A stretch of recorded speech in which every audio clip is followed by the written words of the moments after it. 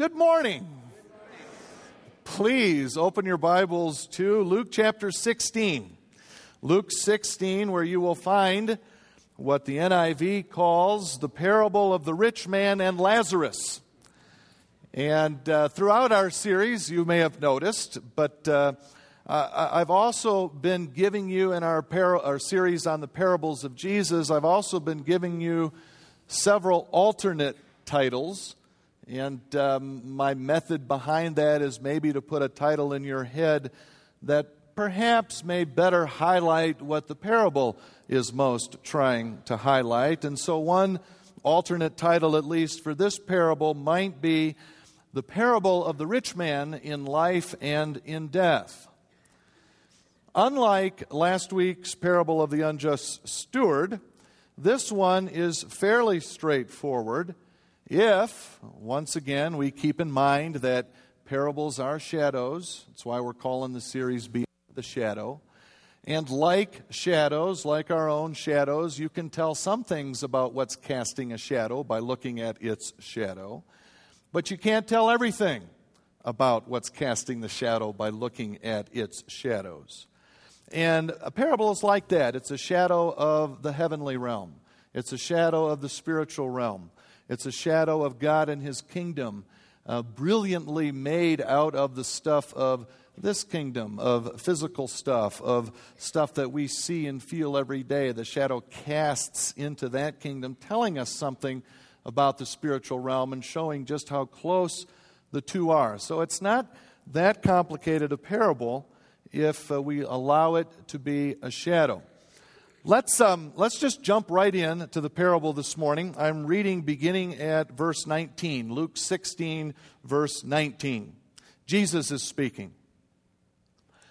There was a rich man who was dressed in purple and fine linen and lived in luxury every day. At his gate was laid a beggar named Lazarus, covered with sores, and longing to eat what fell from the rich man's table. Even the dogs came and licked his sores. The time came when the beggar died, and the angels carried him to Abraham's side. The rich man also died and was buried. In hell, where he was in torment, he looked up and saw Abraham far away with Lazarus by his side. So he called to him, "Father Abraham, have pity on me, and send Lazarus to dip the tip of his finger in water and cool my tongue, because I am in agony in this fire." But Abraham replied, "Son, remember that in your lifetime you received your good things, while Lazarus received bad things. But now he is comforted here, and you are in agony. And besides all this, between us and you, a great chasm has been fixed, so that those who want to go from here to you cannot, nor can anyone cross over from there to us." He answered, "Then I beg you, Father, send Lazarus to my father's house, for I have 5 brothers. Let him warn them, so that they will not also come to this place of torment." Abraham replied, "They have Moses and the prophets. Let them listen to them." "No, Father Abraham," he said, "but if someone from the dead goes to them, they will repent." He said to him, "If they do not listen to Moses and the prophets, they will not be convinced, even if someone rises from the dead." This is the very word of God. Amen? Amen. One of the things, maybe you noticed, but one of the things that we notice immediately about this parable, and it's unique from any parable that Jesus tells, and so it tends to jump out, those unique things. But one of the things we notice is it's the only parable that Jesus tells where anyone has a name. Did you notice that when we read it this morning? Did that sound a little odd to you to find a name in a parable? And if so, your instincts are right. It's the only one Jesus tells with a name. And because two of the three principal characters have a name, Abraham and Lazarus, because two of them are named, maybe it's even more obvious to us that one principal character is not. The rich man does not have a name. This fact stands out even more because Jesus bothers to give a name to Abraham and Lazarus, but not the rich man. So why the names in this parable? Well, we can't know for sure, but one strong possibility, at least for Lazarus being named, is that his name means God helps. And so, right from the beginning, second line of the parable, the name Lazarus, God helps, foreshadows that this poor man thrown at this gate, that God is with him, notices him, sees him, and will vindicate him. His name, God helps, foreshadows this. Perhaps another reason for his name, God helps, is it creates a stark contrast, helps create the contrast that the parable's trying to create between Lazarus, God helps, and the rich man. Because while God indeed helps Lazarus, the rich man does not. It's also been suggested that Abraham is named because he is regarded as the father of Israel, the father of the Jews. And while in torment, did you notice the rich man uses that title, that family title? Father Abraham. Calls him father 3 times, a number of completeness. 3 times he says, Father Abraham, almost as if perhaps the rich man is appealing to or relying on his Jewish heritage to vindicate him, or at least entitle him to some small measure of relief from his pain. But as Abraham's response quickly reveals, the rich man's predicament cannot be avoided simply because Abraham is his father, simply because he's Jewish, simply because as a Jew he belongs to the covenant of God. He's one of God's people. And in fact, it's rather ironic because actually the rich man's Jewishness makes him more accountable. Because as Abraham's response indicates, as a Jew, the rich man of all people, as a person of God, this man of all people should understand why he's in his present state. Because as a person of God, he's been especially given and knows Moses, Torah, the first 5 books of the Bible. He knows those words as a person of God. And he knows the prophets. And both Torah and the prophets, indeed all of Scripture, with its perhaps primary emphasis when it comes to Christian witness, the responsibility that God's people have for the poor and those who struggle. In fact, we'd be here all morning, literally, if we would try to take a look at every Old Testament passage where God clearly tells His people He wants them to care for the poor. You take Deuteronomy 15 for just one example where God says, if there's a poor man among your brothers in any of the towns of the land that the Lord your God is giving you, do not be hard-hearted or tight-fisted toward your poor brother. Rather be open-handed and freely lend him whatever he needs. And lending in this chapter, it highlights this same chapter in Deuteronomy 15, the year of Jubilee, where debts between Jews were canceled every 7 years. Wow, radical stuff, yes? Maybe we can get our mortgage lender to follow Deuteronomy 15. And God directs in the same chapter, there should be no poor among you, He says. if you obey my command to care for the poor. And so God's people, including the rich men, had the words of Moses when it came especially to care for the poor. And as for the prophets, oh my word, we could pick any one of them. There's no exception where you don't find this theme. But maybe no better example for one or two this morning than Amos and Isaiah. Amos, whose book is literally a sustained warning against the rich who trample the heads of the poor. Or Isaiah, where God says, share your food with the hungry and provide the poor wanderer shelter. When you see the naked, clothe him. Don't turn away from your own flesh and blood. You hear God's heart. In the parable, the rich man and his brothers have no excuse precisely because Abraham is their father. Because as people of God, they had God's words in Moses and the prophets. They had these scriptures clearly stating God's command to care for the poor, which they chose to ignore.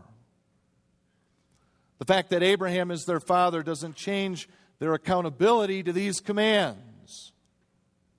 The fact that any person who is saved by grace doesn't change the accountability of the people of God to these commands to care for the poor. In fact, it creates the accountability because they are people of God. And the irony, the deep irony, is the rich man, in appealing to Abraham as father, only further justifies his present condition. And on this issue of names, perhaps the most interesting part is the rich man has no name. Does Jesus leave him nameless? Does he highlight his namelessness when the other two principal characters are named? Does Jesus leave him nameless to suggest, you know what? The rich man could be anyone. Is the rich man nameless to beg the question of all who heard the parable, now including us here today? Is the man nameless to create in us the question, am I the rich man? Or collectively, are we? Hey, the rich man doesn't have a name. The others do. Is the rich man me? Is it us? And while the brothers aren't principal characters in the parable, the question of their fate is really where the parable ends, and so they're highlighted as such. 5 brothers, 5 perhaps to highlight and parallel the 5 books of Moses. The 5 brothers aren't named either, and the parable leaves their fate unresolved, begging the question, will they listen to Moses and the prophets and avoid their brother's fate? Will they see Lazarus at their gate? And because these brothers aren't named, just like with the rich man, the question for us becomes perhaps, will we see and respond to Lazarus at our gate? And while scholars debate whether or not Jesus is referring specifically to his own resurrection there at the end of the parable, since we today live after the reality of the resurrection, maybe the question for us is then, will we see Lazarus at our gate even more? And shouldn't we even more, because Jesus rose from the dead, fulfilling Moses and the prophets? Will we see and respond to Lazarus at our gate? Last week we looked at a very difficult parable, the parable of the unjust steward. I suggested to you that the thrust of that parable, the message of that parable, was for us to use our stuff, use our possessions, use our money wisely in light of our ultimate eternal fate. And now look, the very next parable that Luke records is about a rich man who has stuff, but he doesn't use his money wisely in light of his ultimate eternal fate. Maybe we were on to something with the meaning of the unjust steward parable. The rich man is not using his money wisely in light of the last day, and ironically again, by not spending his money on the poor, it cost him. It cost him everything. It cost him something all the money in the world couldn't buy, because he wasn't willing to see and respond to Lazarus at his gate. Will we? Will we see and respond to Lazarus at our gate?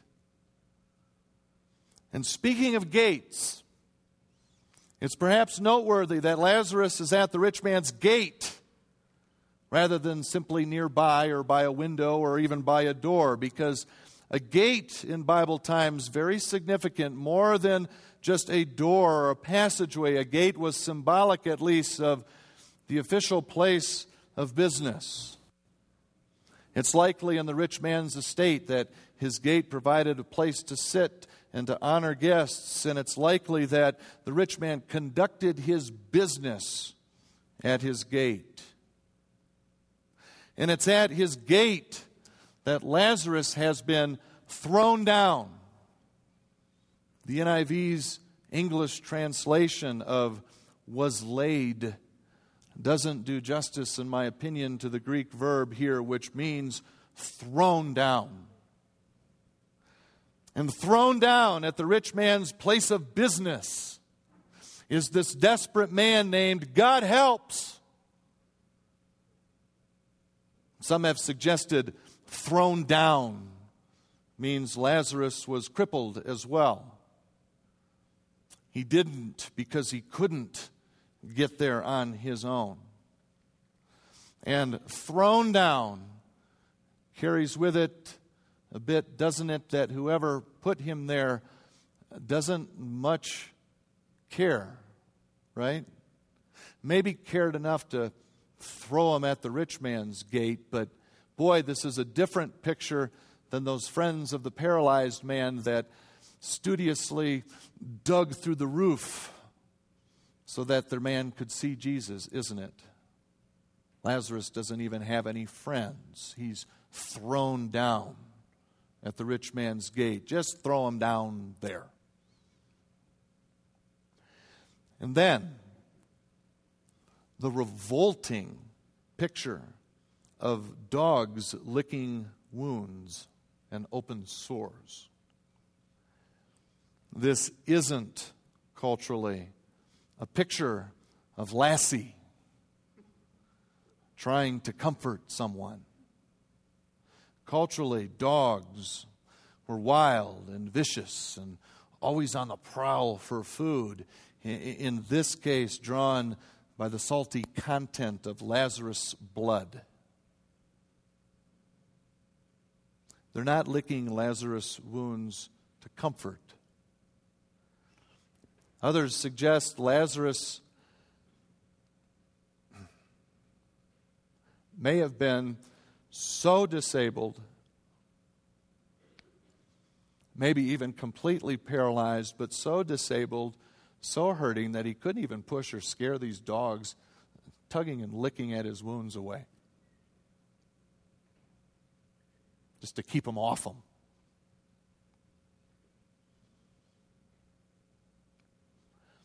And such a wounded, hurting human being is thrown down at the rich man's place of business.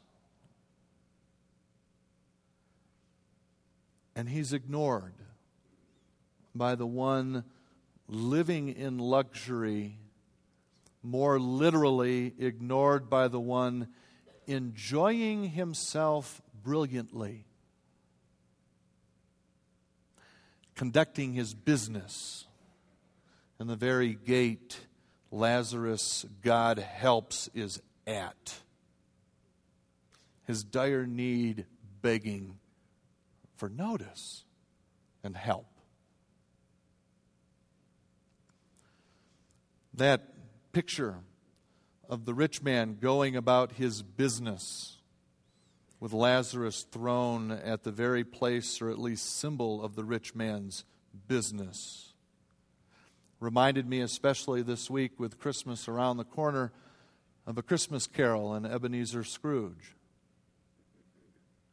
One of the most moving statements in this iconic Christmas tale has got to be by Marley's ghost, despairing over life's opportunities misused.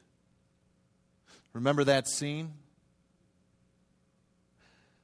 Scrooge, trembling with fear and just beginning perhaps to be moved to share or taste in Marley's guilt. And defensively, Scrooge says to Marley, his former business partner, "But you are always a good man of business, Jacob." Fascinating that the man's name in Dickens' tale is Israel, isn't it? Upon which the ghost cries out in anguish, like he's been punched, "Business! Mankind was my business. The common welfare was my business. Charity, mercy, forbearance, and benevolence were all my business. The dealings of my trade were but a drop of water in the comprehensive ocean of my business."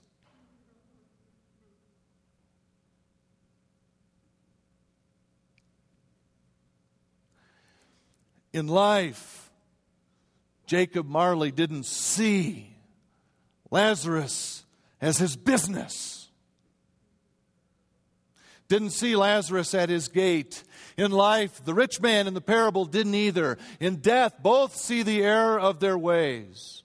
I wondered this week if Dickens, who by reports I read was indeed a believer,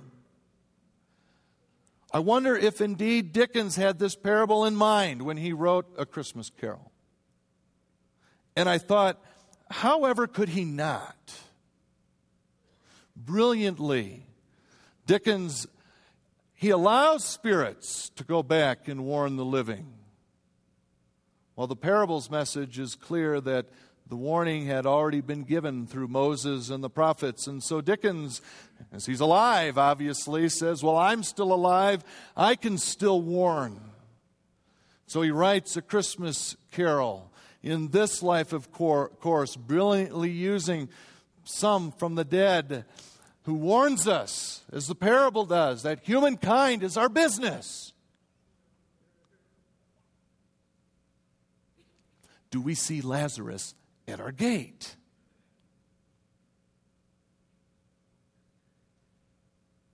Will we see and respond to Lazarus at our gate? I came across a couple of videos this week.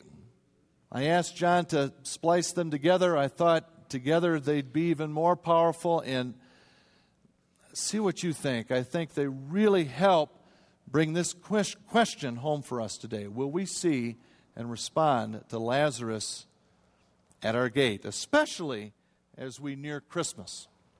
Let's watch. There are roughly 6 billion people in the world,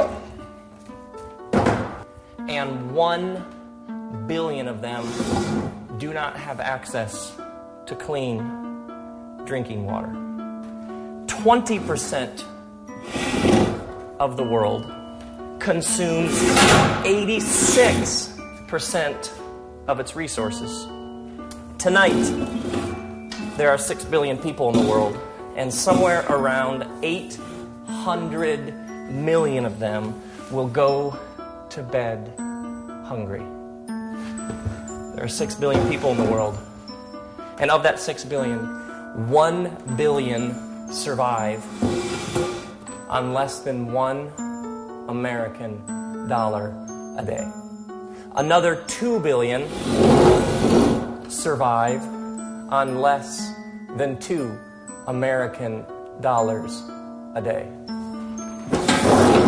There are 2.2 billion kids in the world. Of those 2.2 billion kids, half of them, 1 billion of them, live in poverty. Now, I don't know your worldview. I don't know your perspective, your background, or your religion, but that is not right.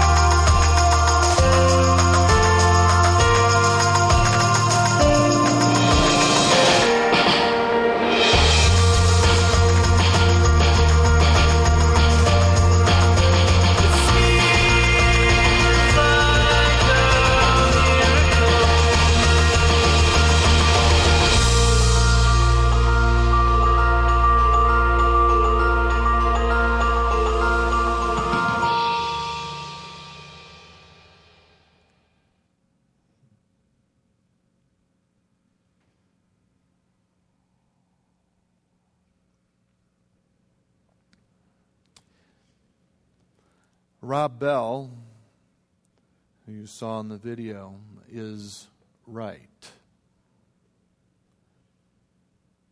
The huge disparity between rich and poor is wrong.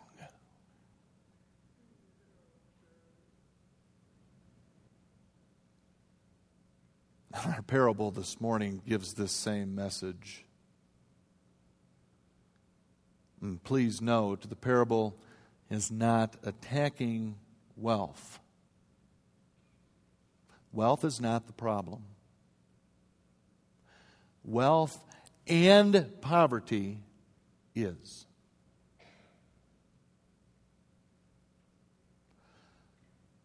The problem is wealth that doesn't see and respond to poverty and suffering.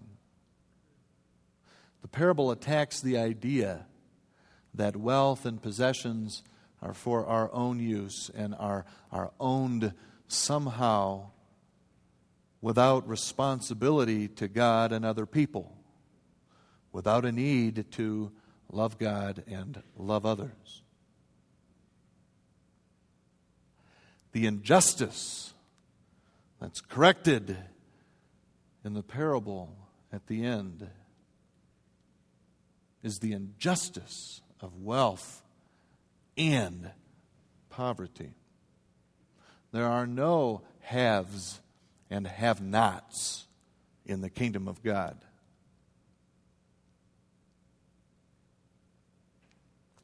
Bell's right. The huge disparity between rich and poor is wrong.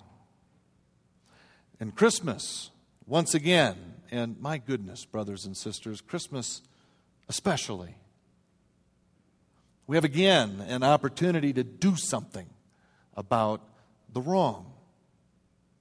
Another opportunity to see and respond to Lazarus at our gate. You heard many such opportunities here as a church that you can choose to be a part of. You heard Ryan this morning with the opportunity of a food drive to help feed Lazarus. So bring food, won't you? You heard him mention recently we've had the boxes of items for needy people in Juarez.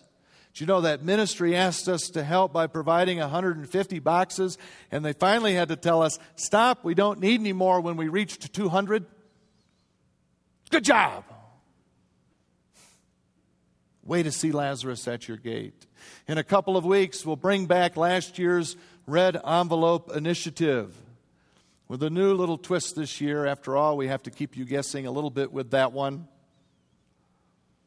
But rest assured that the aim of the Red Envelope will once again to be seeing and responding to Lazarus at our gate in a personal way. And won't you choose, please, this year, whether you did or didn't last year, won't you all choose, please, to participate in a Red Envelope Initiative? Bring a little extra money in 2 weeks to put into a red envelope, and we'll collect it, and then we'll redistribute it and give it back to all who want to participate, together with something that's a little different and a surprise in the envelope that you'll look for. Will you participate in that this year? And the Christmas program's coming.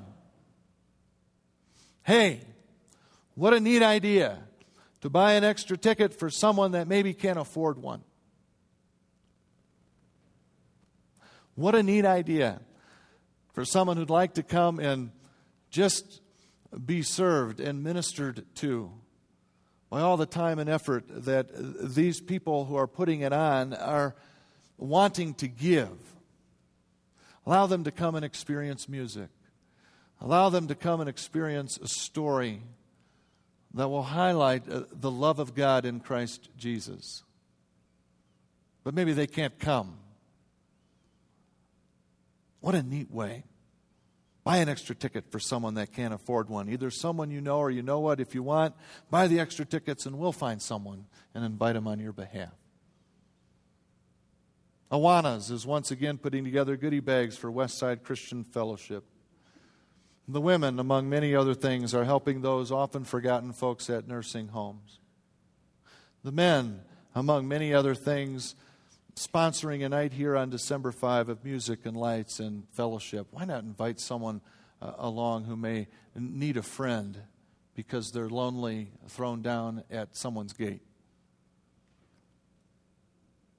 Our elders have given us a challenge, an opportunity to give a bit more on a weekly basis, in addition to considering again a year-end gift. And you know, let me say this about that. Everything that we give here, every penny, ultimately is put to use to see and respond to Lazarus. Missions is far too narrowly defined sometimes. You say, even our mortgage? Yeah, even our mortgage. If this building is not a place that the community can come and use and be invited into, if it's not a place for fellowship and love to occur, if it's not a place where the faithful even can be equipped and better equipped to love all the more, if it's not a place where the forgotten and the lost and those who know Jesus can't come and feel welcomed and loved and honored by such a facility, then sell it!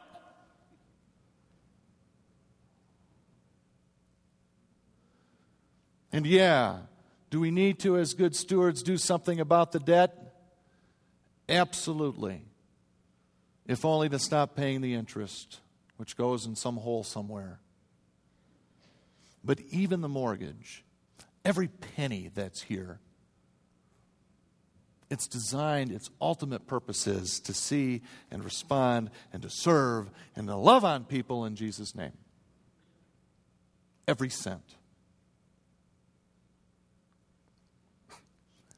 We have so many opportunities here and coming to see and respond to Lazarus at our gate this Thanksgiving and Christmas?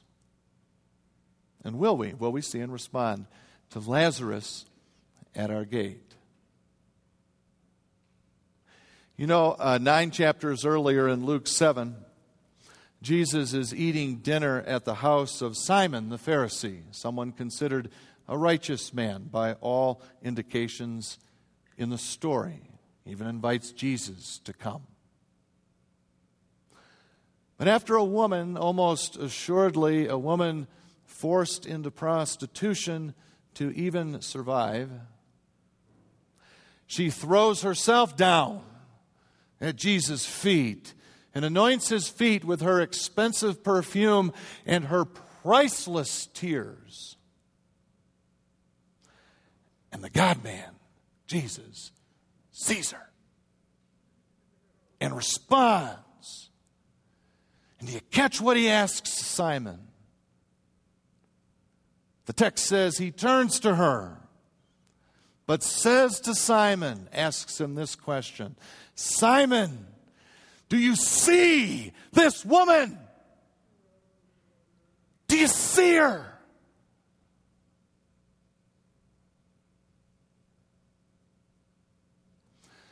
And 9 chapters later, in the parable of the rich man in life and in death, Jesus asks the world, especially the faithful who've benefited from Moses and the prophets and the scriptures and now the raised and resurrected Jesus. He asks them in particular, do you see her? Do you see him?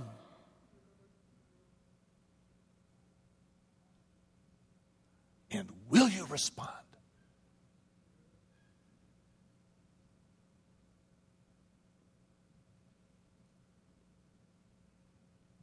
Will we see and respond to Lazarus at our gate? Let's pray. Oh, Father in heaven, here it comes. Here comes our culture's Christmas. And the hustle and the bustle and the anxiety and the stress and the family tensions and the loneliness and loss, ironically enough, that's especially felt this time of year. Here it comes. $450 billion spent. Father, as we lean into this cultural force of the celebration of Christmas, would you please keep our eyes clear enough to see and respond to Lazarus at our gate.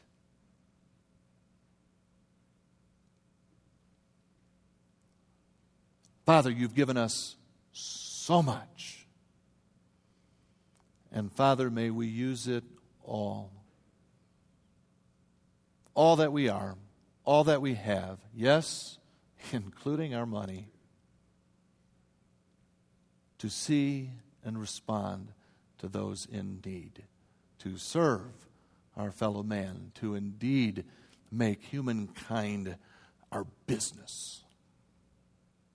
We love you, and in Jesus' name we pray.